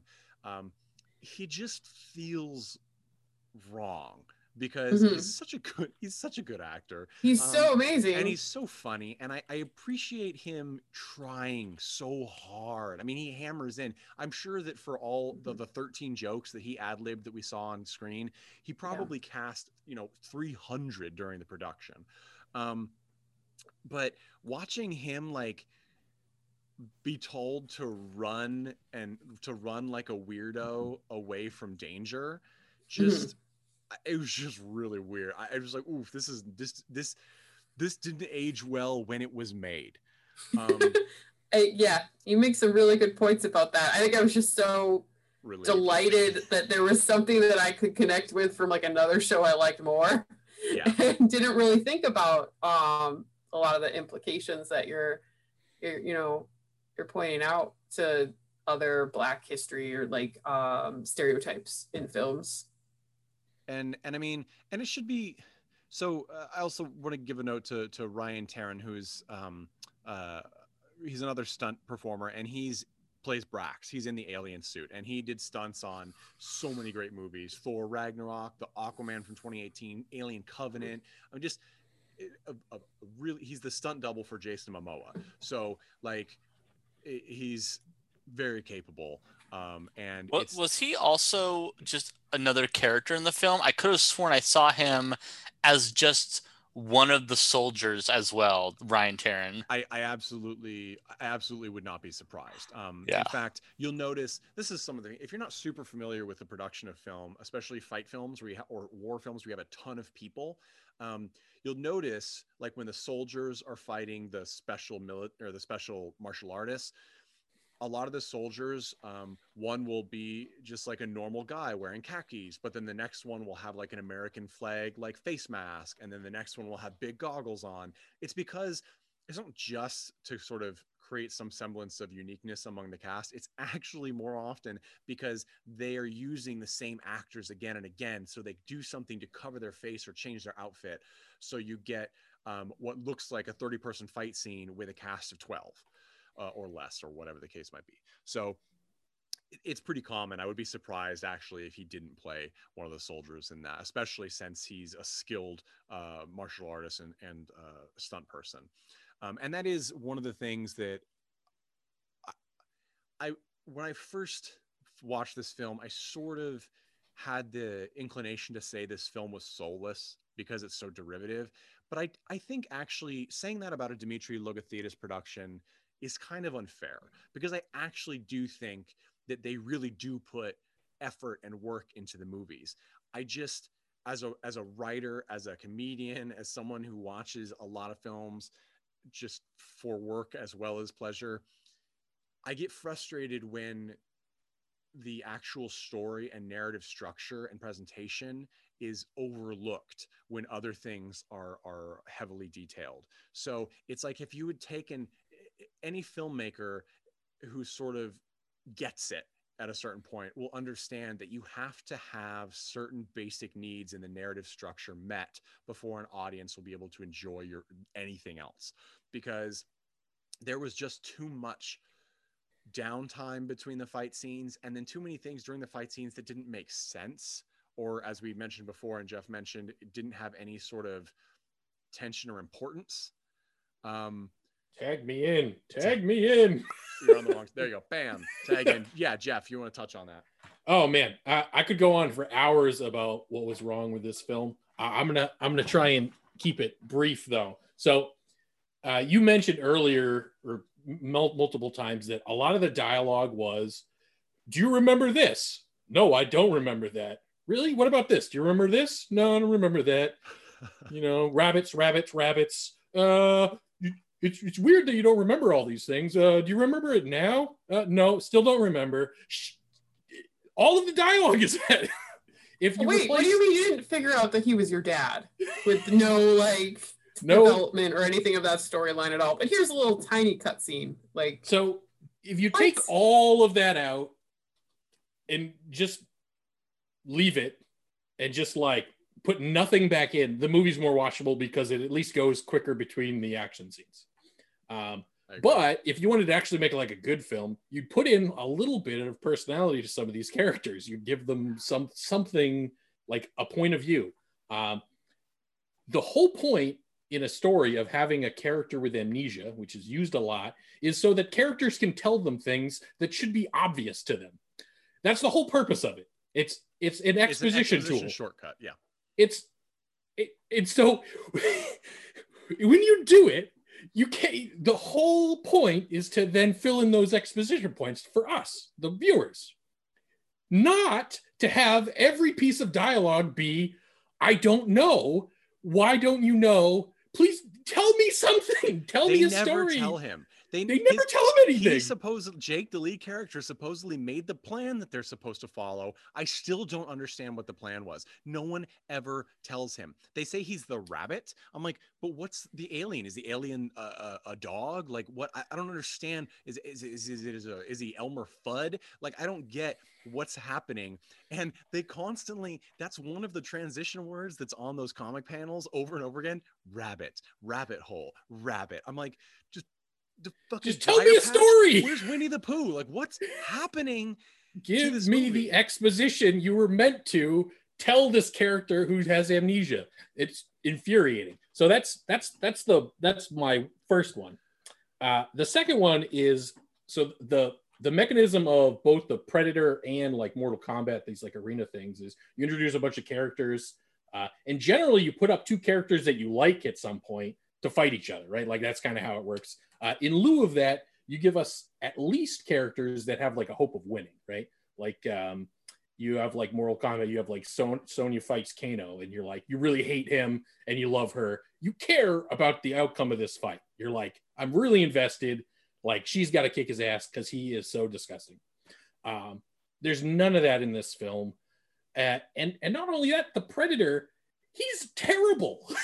The Brax, he loses a fight to an elderly lady with a shotgun. Can you imagine in the Predator film if the Predator had gotten shot down by an elder? It would suck all of the fun out of that film. Listen, I've been to Koreatown, and no predator could steal anything from a bodega in Koreatown. That is the only piece of realism in this film.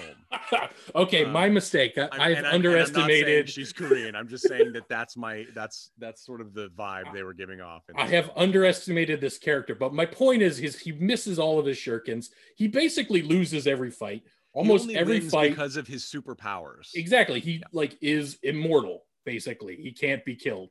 And it's just except when he's not, and like you said, Jeff just gets shot out of nowhere and has no reflexes, and yeah, it's boring. It's just uninteresting. It's like you've stolen a premise, but you didn't get the Predator. You didn't get why it was interesting. It was like the Predator was in danger too, and he was like a very good hunter. And anyways, can somebody clarify for me if this was made clear and I missed it or misunderstood?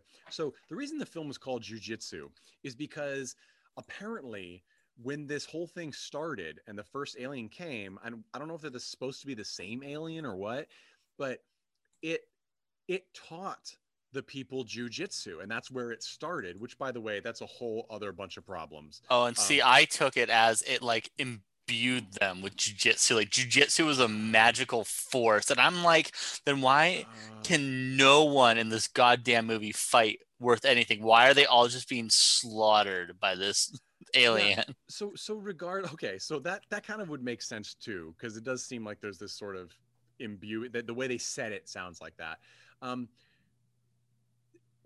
Why? Like, I know that we're supposed to not understand, but the thing is, the Predator, we do understand on some level, and it's expanded in the Predator 2 with Danny Glover, which is actually, I think, a superior film, age-wise. Like, if you go back and watch them, the first one is entertaining, but it's a lot of Schwarzenegger and his military team running around doing nothing regarding Predator, which is dull, and dragging around a poor native woman. But the sequel is, of course, much more interesting in the inner city and has Danny Glover, so that's pretty awesome. But anyway, you understand them because there seem to be rules, and there's also this sort of idea of levels of fairness. It's not fair, but there are rules like if you can defeat them, and if you do, great, you win. So like, but in this one, they pretend there are rules. They say there are rules, but there seem to be no rules. It seems to just be the alien shows up. Like, I don't know, maybe he has a bad job and he thinks his wife's cheating on him, and he gets drunk and he goes and he's like, every 6 years I have to let off steam by killing 9 morons on this backwoods planet. Maybe that's the backstory, but I didn't get it. There wasn't anything. So it just seemed... Well, so here's the big problem. So like you've set up like this almost like an arena fight, right? It's like there's 9 people that are going to fight this guy, but the goal for them is to lose. Like they need to lose, and then he buggers off, right?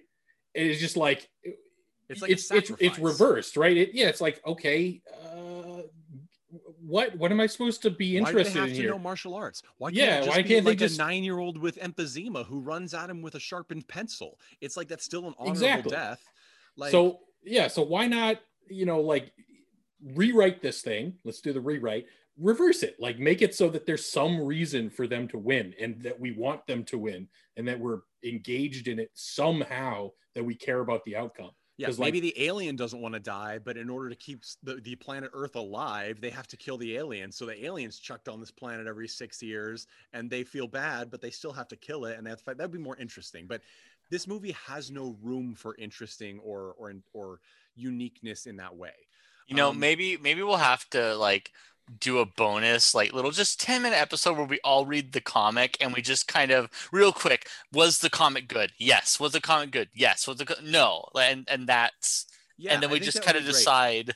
Listeners, shoot us a message, tag us on Instagram at Colton Classic Podcast, send us a message at Colton Classic podcast@gmail.com. Find us on Facebook at Cult and Classic Podcast. Follow me, Nate Wyckoff, at Twitter. Just let us know. Would you like to see that? Because we would absolutely do that.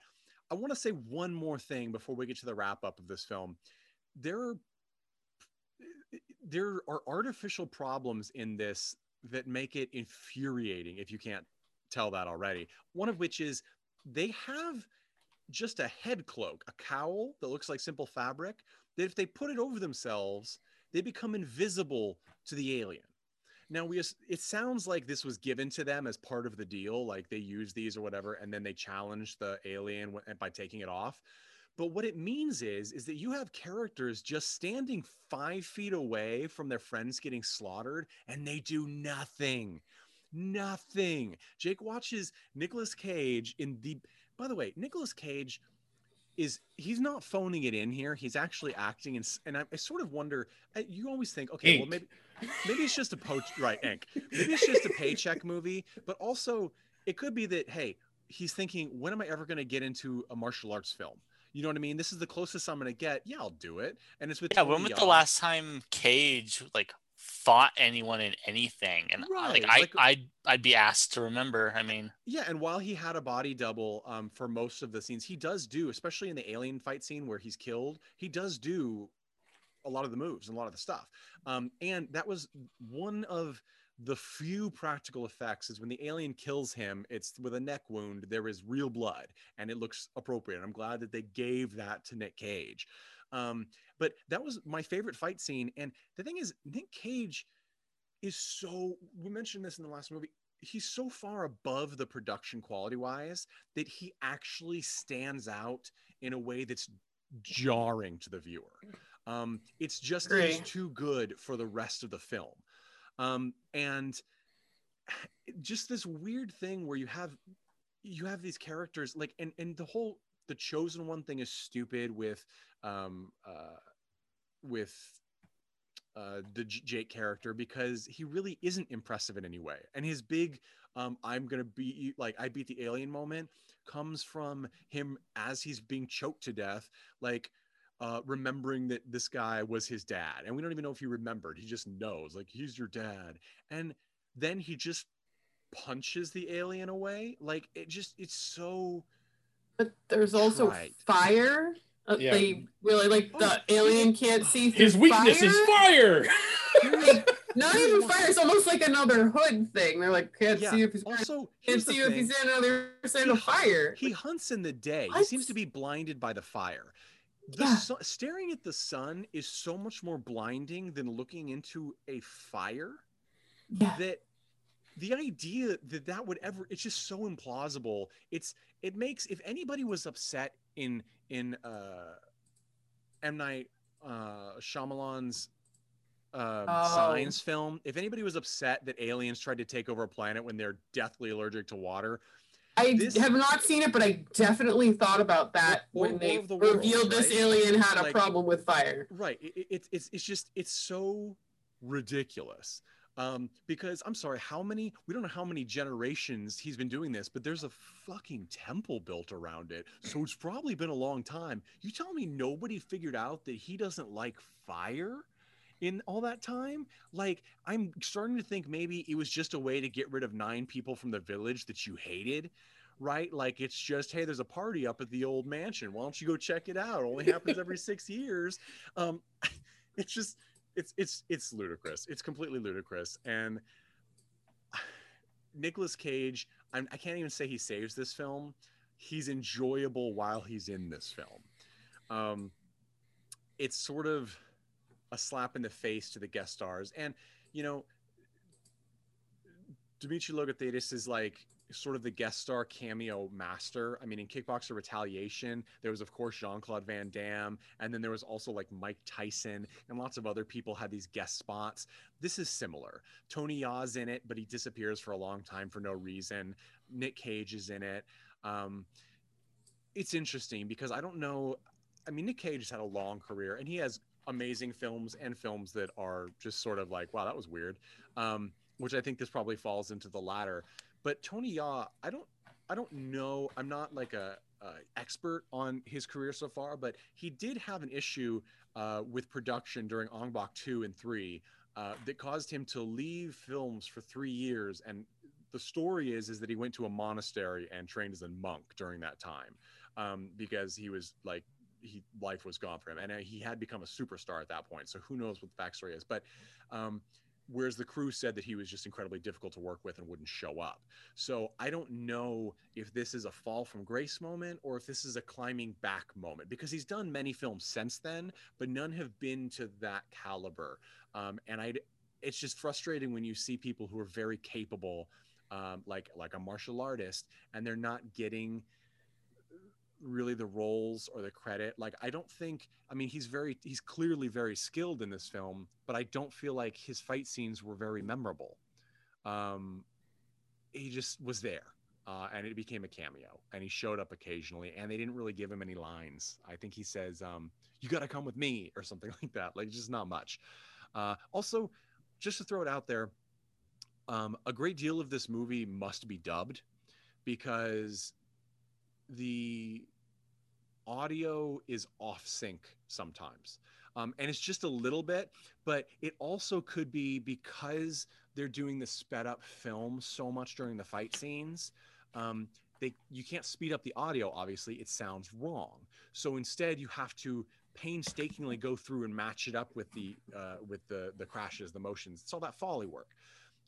That doesn't seem to have been done totally right. So there's moments where things look wrong. There's moments where, because the film is sped up, when a character is supposed to react to getting hit, it's very clear that they did it late, or off somehow. It's just, stuff looks wrong. So even the things that are done by very talented people, as Greg said in this movie, are sort of botched. And it just hampers it. I would actually love to see all the footage from this film given to somebody else who's more experienced with old school traditional martial arts fight films. Like, hey, give it to Sue Hark, see what he would do with it, right? I mean, like he has the time or like he would want to, but have it recut and re-edited. Just the fight scenes alone, it would add such another level to this film to probably make it watchable. Whereas I feel like the last 20-30 minutes of this movie, even though it's solid fights, it's a struggle to get through. It's a real struggle. Yeah. So we're going to move on to the end here of the recommendations. Mandy, I'm going to start with you. Mandy, would you recommend Jiu-Jitsu, and why? I would not, because of all the discussion that we just had. I don't think it's even really worth going in to see like the artistic choices that were made or anything. Nick Cage was really cool. He did what he could with the character that he was given, and I applaud him for that. But the rest of it was a hot pile. Yeah, and I also want to mention another actor we didn't mention who's in this and is sort of the leader of the martial artist group is played by Frank Grillo, who is recognizable to me because he played Crossbones in Captain America: Civil War and another of the Marvel films before the Russo brothers insanely killed his character essentially when he was introduced, and I still have not forgiven them for that. So maybe they can bring him back in the Falcon and Winter Soldier Disney Plus series, because you're still on my shit list, guys. So this movie, I will go next. I don't know if you for some reason watched Kickboxer Retaliation or Kickboxer Redemption, the other two films, recent films from Dimitri Logothetis. If you liked those movies, I actually think this film is more interesting than those, because at least there's this weird sci-fi element, and it's something that you wouldn't expect to be in these films. But I actually think that a lot of the fight scenes are worse in this than they are in those. So it's sort of a toss-up. If you enjoy, like, from a technical standpoint, I could see showing someone one of the long shot fight scenes. And we didn't mention, he also experiments with a first person video game style moment where the camera actually is like a GoPro or something attached to I don't know if it's really him or not, but the lead. And then we see just his hands as he's fighting, and then he'll fall back down and the camera will disconnect and we'll watch him from a third person before he falls back on it. It's actually quite creative, and I applaud Dimitri Logothetis for trying new things.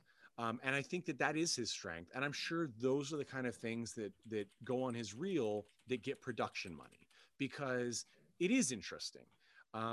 And I was a strong skeptic of the first person sort of video game style filmography when it was first. I mean, it's been tried before, but the biggest theater release in the US was the first Doom film with Dwayne "The Rock" Johnson. And actually, that was the best part of the film for me. I was shocked at how much I actually enjoyed it. And then, of course, it gave birth later to Hardcore Henry, which is completely in that and very much adrenaline and an interesting film. Check it out. I would say check that out instead of this film. But I do think if you were to just take out a couple of the standout fight scenes in this film, while the cinematography, while it suffers because of the questionable cinematography and the overdone gimmicky cinematography, like shaky cam and sped up and all those sort of things, it is impressive from a technical feat. So I applaud that. If you want to fast forward, give it a shot. But I think there's too much in this to bother. Go watch Hardcore Henry if you want that kind of creative action, and go watch 1989's Bloodsport with Jean-Claude Van Damme if you want a good arena battler. I love it. I mean, it put Kumite on the map. And I'm sorry, I don't mean to be mean, but somebody can do a continuation of Bloodsport, but please don't let it be Dimitri Logothetis unless he fixes some of these core narrative and cinematography problems, because that would break my heart. Jeff Tucker, who would you recommend Jiu-Jitsu to and why? One type of person, a person who is studying film and wants a master class in how not to make a film. Because this actually really is pretty good for that. How not to do exposition, how not to do character development, how not to do dialogue, how not to do special effects in 2020. I can go on. It's like, it really is just like every decision seems to just be wrong in constructing something that's entertaining to watch, that draws in a crowd. I honestly cannot imagine a person watching this film and getting sucked in, because there's literally nothing there to work with. It would blow my mind if somebody watched this and was like absorbed by this complete lack of story and constant requests for knowledge that a person doesn't have, that then we don't get any of, and it makes me mad. And so, that's it. Just watch this film and be like, yeah, I'm never going to do it that way. When I was looking at the effects of this film, like I said, a lot of the sort of After Effects prepackaged style 3D animated stuff. It's interesting that if you had shown me the first 15 minutes of this, not even the first 15 minutes, the first alien fight scene, which unfortunately comes like 20 or 30 minutes into the movie, if you'd shown me that and said, this is a student production or this is a fan film, I would have actually been intrigued, because there's promise, and with limited budget, Dimitri Logothetis really tries to pack in a lot. Unfortunately, he needs to pare it back because it cheapens the film, and he's focusing on the wrong thing when he puts that extra time into that and extra money into that. It's up to you, Greg Johnson, rounding this out. Who would you recommend Jiu-Jitsu 2022 and why? I'm gonna quote from The Office here. Imagine this is screaming. A Michael Scott quip. No God, no. God, please. No, no, no, no. I would not wish this movie on anyone. It is absolutely miserable. If you're a Nick Cage fan, look at the scenes though. Like we've discussed, he really takes nothing and turns it into something. I think Tad said on a previous episode, you can tell when Nicolas Cage is not in a good film because he just he's somewhere else, and he is definitely on another plane in this film, like having his own fun. And that's true. And I think that's why it's enjoyable. Like there's a scene where he's cooking a fish over a fire, but the fish is clearly not a real fish. We can see the I don't know if it's like a broom handle that's shoved through this prop or something inside of it, but he's having a grand old time. He's doing a Fear and Loathing in Las Vegas touch while he's smoking a cigarette, and it's fun to watch. And I mean, he gets a couple of those. Ink. Remember ink. I'll take a page from Jeff and do a mocking recommendation of, if you really liked Tales from the Earthsea, that animated film, you'll love Jiu-Jitsu, because it's another film that cannot fucking hope to properly adapt its source written material and just shits all over it. Dig at Studio Ghibli. Everyone gets one bad one, and that's Studio Ghibli's for sure. To give alternates, Jiu-Jitsu, it's easy. Outcast, just watch Outcast. Him and Hayden Christensen are phenomenal together. It's a lot of fun. If you don't want to see Nicolas Cage and you want a little bit of kind of samurai swordplay mystical bits, 47 Ronin with Keanu Reeves. Less mystical and also with Keanu Reeves, Man of Tai Chi, which I think that's his directorial debut, right? Yeah. That was great. So those are some options. But I think to kind of, we're here at the end of the Nicolas Cage month. This film still fits in my wheelhouse of why I love watching all of Nicolas Cage's, filmography. I highly recommend you take a look at your own collection of films, because I assume if you're listening, watching this, you have an appreciation of cinema. Figure out who your Nick Cage is, someone that you look at your collection and you're like, I already have seen and own most of their stuff. I think I'm just going to watch everything else. It definitely leads you on a very fun journey. All right. Well, that is an excellent way to leave off of our Nicolas Cage New Year, New Nick month. This is, of course, in celebration of Nicolas Cage, January. And I want to also say we are donating money to the Living Desert Rehabilitation and Care Zoo in Palm Desert, California. They do great work with an amazing variety of desert species, including big cats. And that's in honor of Nicolas Cage for his great work in cinema, as well as his work to preserve animals and their awesomeness. And we thank you, Nick, and we really appreciate it. We hope you have a great year, and we can't wait to see what you do. And to our listeners, as always, playing us out is All About Evil by the Chud. Remember, you can reach out to us at Cult and Classic Podcast on Instagram. You can find us on Facebook, Cult and Classic Podcast. You can find us at cultandclassic.com, where you can listen and subscribe. We also have our many of our episodes up on YouTube, and that will be becoming a regular thing where we post our episodes up there, so you can see our smiling faces as well as those of our interviewees. And I can't wait to see what's in store. Hey everyone, thanks for listening to Cult and Classic Podcast. This podcast is important to me, but what's more important are the rights, privileges, and freedom from violence of everyone in this country and in this world. And that means supporting Black Lives Matter. If you'd like to make a donation, please go ahead and visit cultandclassicpodcast.com, where we have a list of places you can donate and help out. And please stay safe.